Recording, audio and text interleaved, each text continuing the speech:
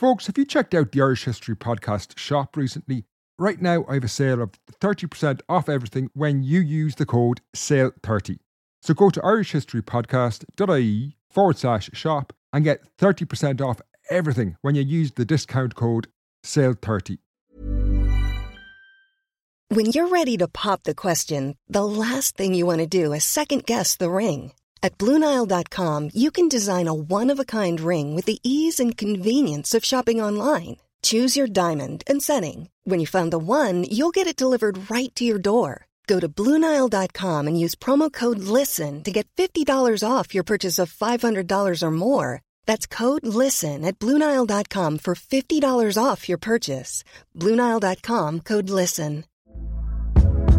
Hey there, it's Michelle Norris. I'm host of a podcast called Your Mama's Kitchen. When I travel, I'm usually looking for a way to find a taste of home when I'm not at home. And one of the things I love to do when I am at home is entertain. And Airbnb allows me to do that. When I was in California recently, I rented a house that had a great kitchen. And when we were sitting around the table, we were all thinking, we're in someone else's house. Someone could be in all of our homes as well. If you have a home, but you're not always at home, you have an Airbnb. Your home might be worth more than you think. Find out how much at airbnb.com/host.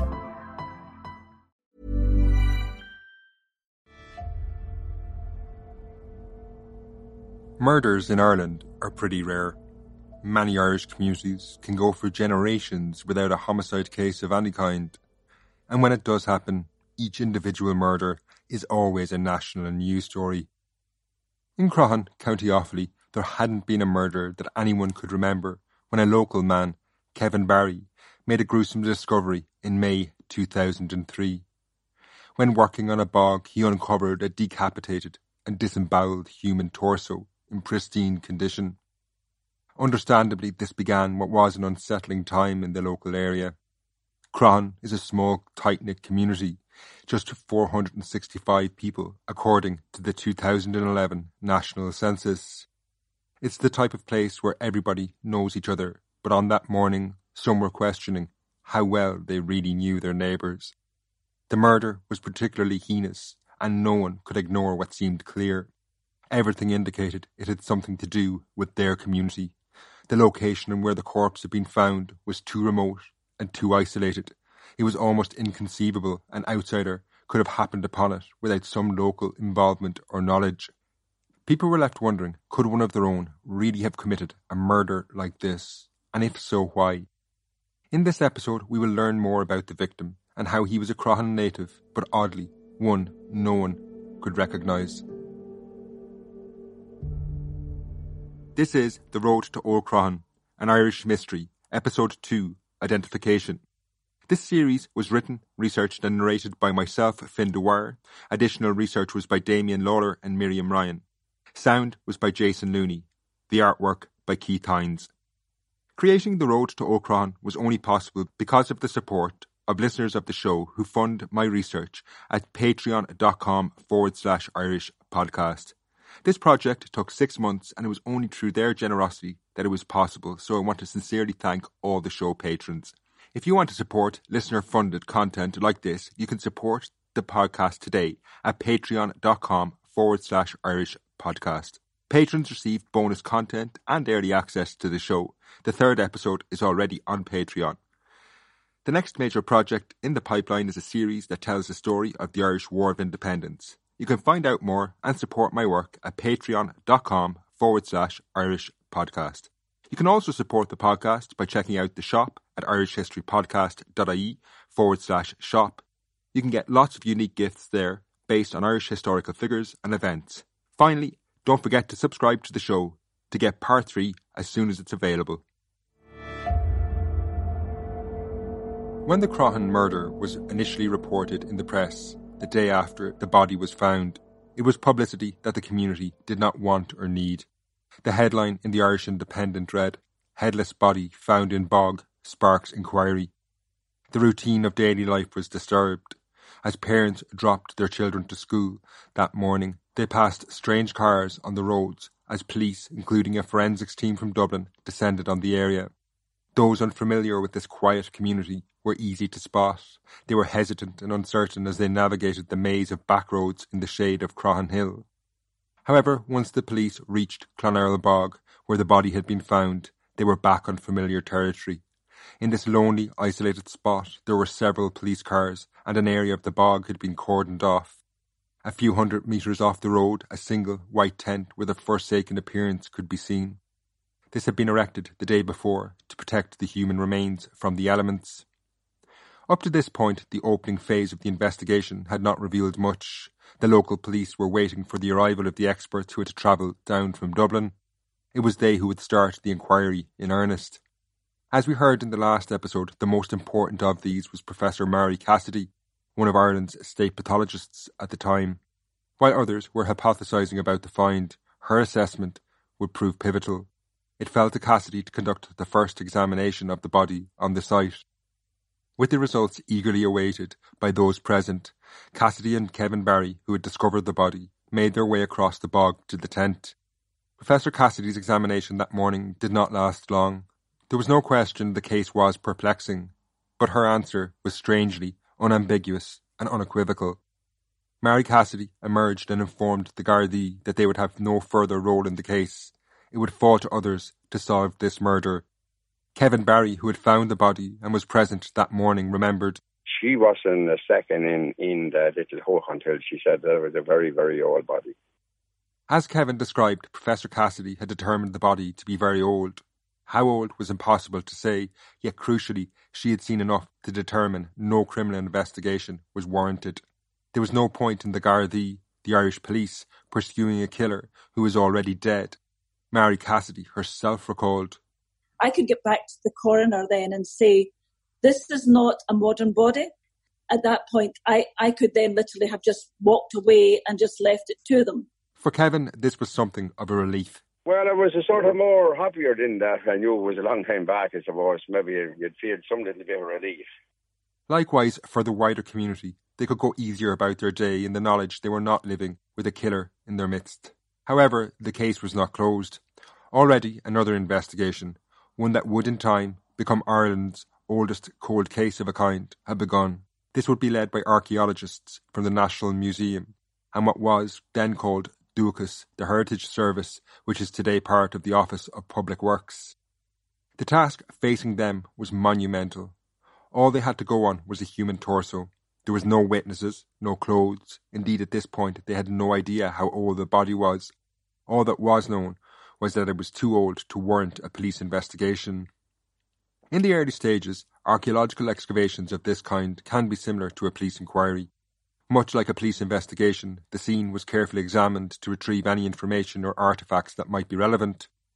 While the body itself was removed to the National Museum in Dublin, where it would be preserved and studied, a team of archaeologists were dispatched to Croghan to try and gather any evidence that could help understand what had happened.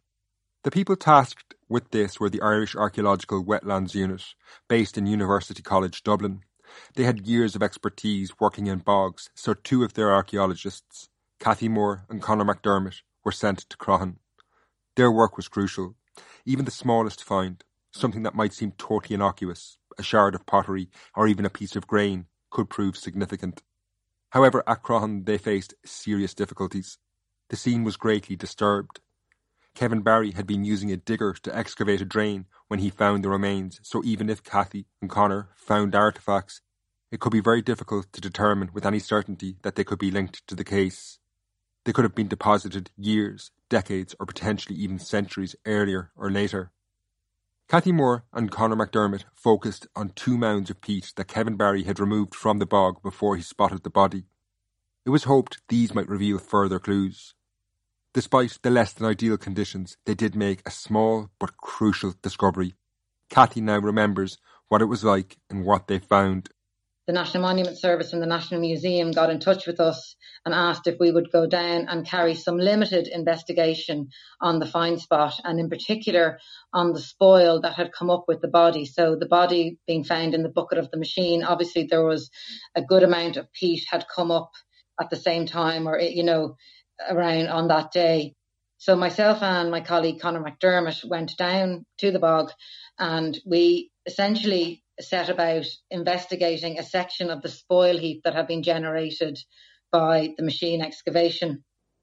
And really, I mean, it was really, I suppose, it's very low tech. We literally started going through the spoil carefully with our hands to see if there was any other human remains, any artifacts, anything else to do with the body had been deposited there. So while we were going through that, that's when we found 3 fingernails. And I'll tell you, it's probably the only time where I've kind of gotten the heebie-jeebies as an archaeologist when I realised what was in my hand. Because for a second, I thought it was a hazelnut shell, because you do find beautifully preserved hazelnut shells in the bog. But when we realised it was a fingernail, it really was a sort of my stomach did a slight flip to realise what I had in my hand. And that's what we found that day. We found 3 of his fingernails. And when we found the first one, we phoned the National Museum and said, is the body missing fingernails? And Rowley Reid of the National Museum went and checked, and he came back and said, yes, it is. So that's what we were kind of knew then that's what we had. And that was really, I suppose, that was the extent of the work we did. We didn't go into the drain where he had actually been found. We left that, and that was later investigated archaeologically by Jacinta Kiley. This find of the fingernails was very significant, given they would prove crucial down the line in putting together a picture of who the victim was. However, the subsequent excavations and investigations at the site failed to reveal any decisive clues or information. Leaving the scene, the archaeologists were none the wiser as to when the victim was killed, why they had suffered such a violent death, and perhaps most importantly from an archaeological perspective, what this meant. In the National Museum, an initial estimate of age didn't really help either. This dated the body to a window between the year 0 and the year 1500.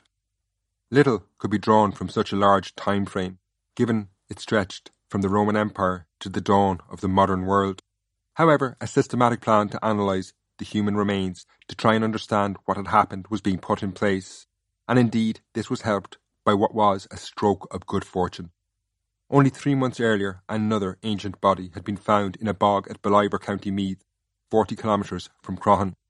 This too had been well preserved and in great condition, so it made sense for the National Museum to look at the 2 bodies together, given they had been found in similar contexts. Given this second body would become crucial to understanding the story of the murder victim at Croghan, it's worth quickly explaining the backstory behind this related case. The second corpse had been found in February 2003 in very different circumstances. It had turned up in a factory at Ballivor, County Meath that processes peat into horticultural manure. Brendan Swan, the manager of the factory, now explains what exactly happens to the peat at Ballivor.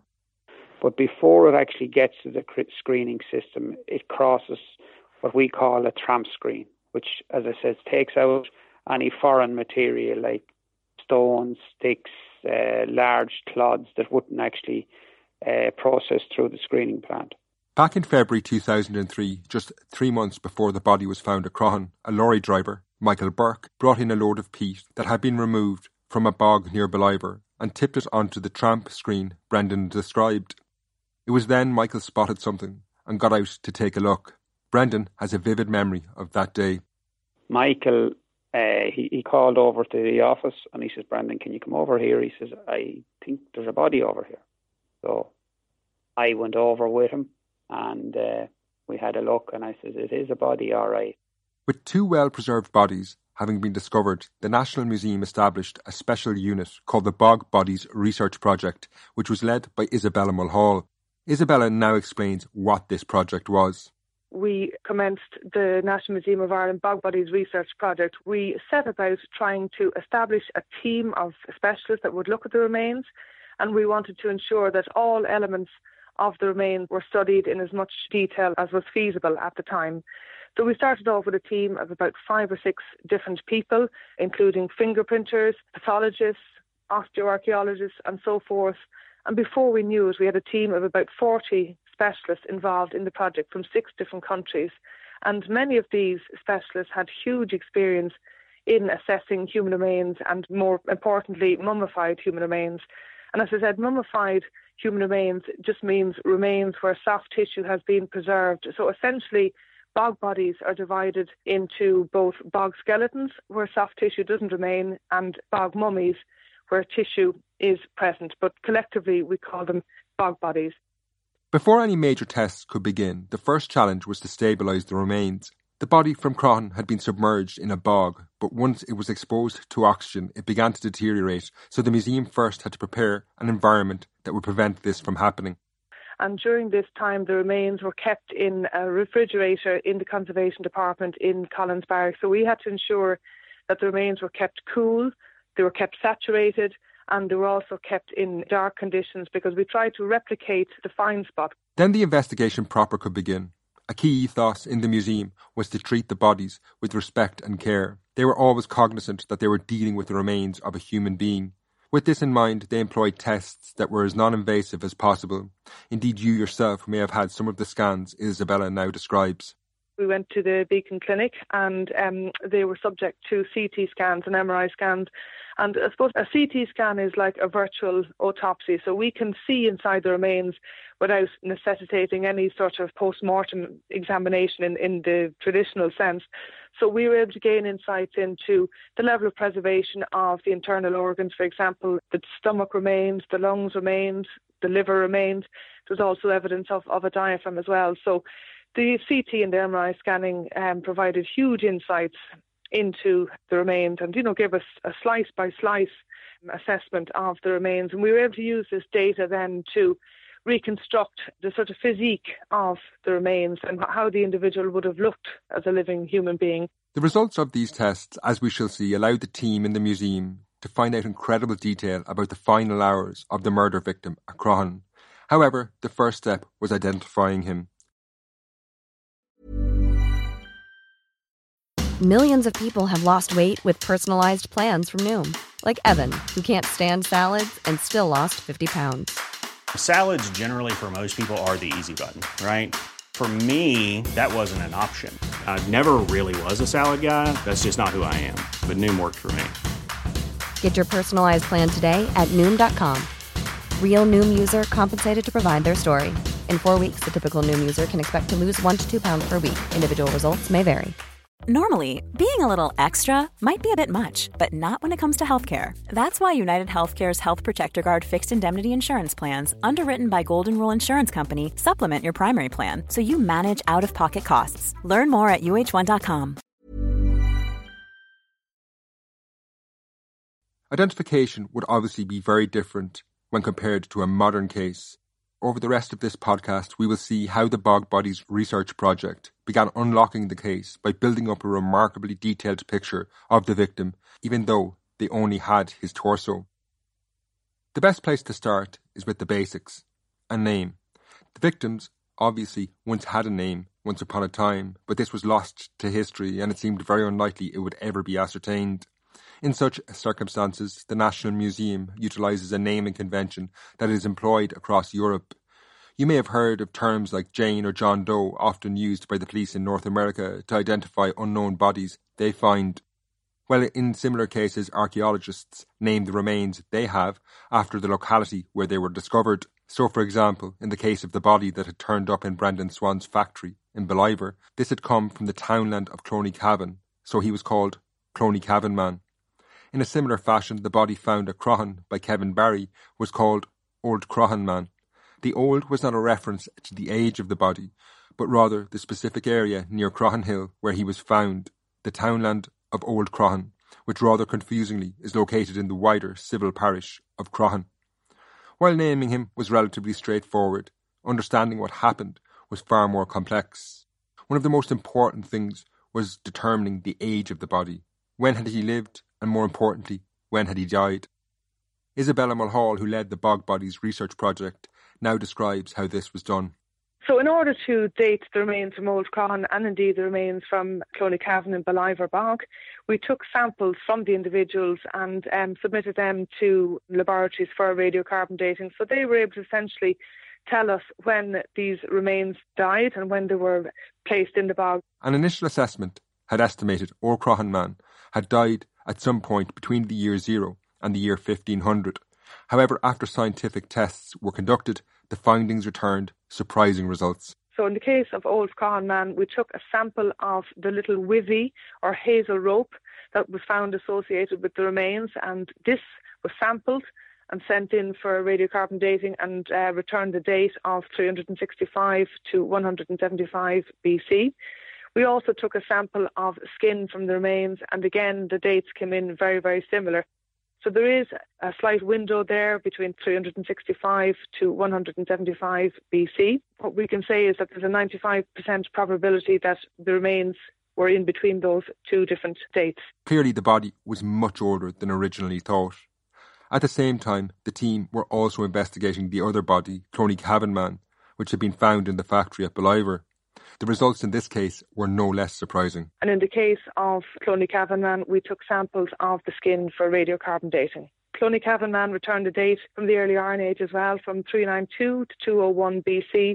This was startling. The two bodies had been found within a few months of each other, purely by coincidence, but these tests now revealed the two had lived and died around 2,300 years ago. It was even possible that they had lived at the same time. Indeed, it was even possible their paths had crossed in life, given they were found within 40 kilometres of each other. This was not the only similarity between the cases. Indeed, as we shall see, some aspects were very similar indeed, and unsettling. As the Bog Bodies Research Project continued their research, the picture of who Old Croghanman was deepened. They were able to estimate he was aged between 25 and 40, as was Cloney Cavanman when they died. Determining the height was very tricky. All that remained of Old Croghanman was his torso and arms, so ascertaining his height was a challenge. Indeed, when he was initially discovered, it was believed he might have been 6 foot 6 inches tall. This would have made him a giant at the time. This figure has since been revised down. Isabella now explains this process. Determining the height of the individual was difficult somewhat, and we have to allow for the fact that there could be anything between 0 and 15% shrinkage of the remains in the bog. So the bog has an impact on the remains. The bog causes the remains to take on a very tanned appearance. The hair of the individuals, if it's present, takes on a reddish appearance. The bones become demineralized. And also, as I said, there is that element of possible shrinkage in the bog, anywhere between 0 and 15%. So we had to be mindful of that when trying to gauge the extent of the height of the individual and indeed his stature. So I suppose we took the two extremes and we found a midpoint between the two. So we took the minimum height that the individual would have been and the maximum height that the individual would have been, and 11.5 inches seemed to be the midpoint of these two heights. And we were able to determine the height by using CT scans, also by physically measuring the arm span of the individual. So a combination of factors allowed us then to determine this approximate height for the individual. But as I said, it's an educated guess. It's a combination of factors that have allowed us to arrive at this particular figure. Even at this revised figure, Old Croghanman was comparatively very tall for the time. The other body from this period being examined in the museum, Cloney Cavanman, was around the average height at the time, standing at 5 foot 5 inches. Height is not just useful in terms of gaining a sense of the stature of a person. How tall someone is determined by numerous factors, not least among them their health. In the Iron Age, famine and food shortages were very regular features of life. So being tall implied Old Croghanman probably did not endure any major food shortages or famine in his life. If true, this suggests he was from the elite of society, something that is supported by other evidence. For example, earlier we heard how Cathy Moore had discovered 2 fingernails, and when Isabella turned to these and his hands in general, she was able to further support this idea he was from the upper echelons of society. The nails in the case of Old Croghanman had the appearance of being very well manicured, and the fingers themselves didn't have any signs of wear or signs of somebody who had carried out extensive manual labour. So these different elements combined sort of seem to point to the fact that this individual may have been a special individual in society, may have been, I suppose, apart from other people in society, and may not have been engaged, as I said, in manual labour, may have been from the higher echelons in society. And these were, I suppose, indicators, the manicured fingernails, the absence of wear to the fingertips, and, the general good condition of the hands. So while Old Croghanman was clearly an unusual person of one kind or another, further similarities between his case and that of Cloney Cavanman emerged. While the two men had lived around the same time, it became clear Cloney Cavanman may have had a similar background to Ol Croghan Man.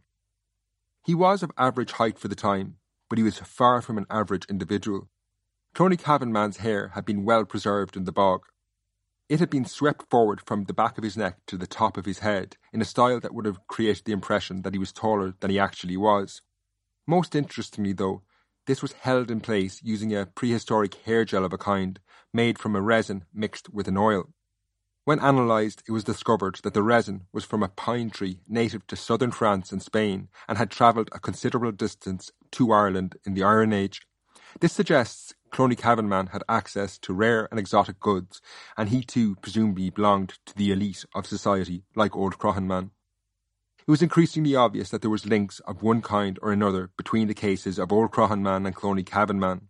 When I visited Croghan, Damien Lawler, the local historian, took me to the very spot where Ol Croghan Man had been found, and as we walked across the bog, he neatly summarised what we know about these individuals at this point. Both of them are atypical of what an average person is going to be, because most people are going to have to, to work. They're going to have to be able to provide wood to be burnt. They're going to have to be able to provide food for people to eat. And then you look at Ol Croghan Man's hands and you see the fact that they couldn't find any evidence that he'd done any work. They look at his nails in terms of there's no marking on the nails and stuff like that. Clonycavan Man then, with his hairstyle, with the pine resin that's found in the almost man bun that's on top of his head, that thing that's tied up with that sort of organic hair tie at the top of his head. These are people that are much different from what you would expect the ordinary person to be. We now have a better sense of who Ol Croghan Man was. In the next episode, we need to turn to the details of his murder. Professor Mary Cassidy, the pathologist, returns to explain what she found when she conducted a much more detailed examination of his remains. His brutal death was far more complex than initially thought.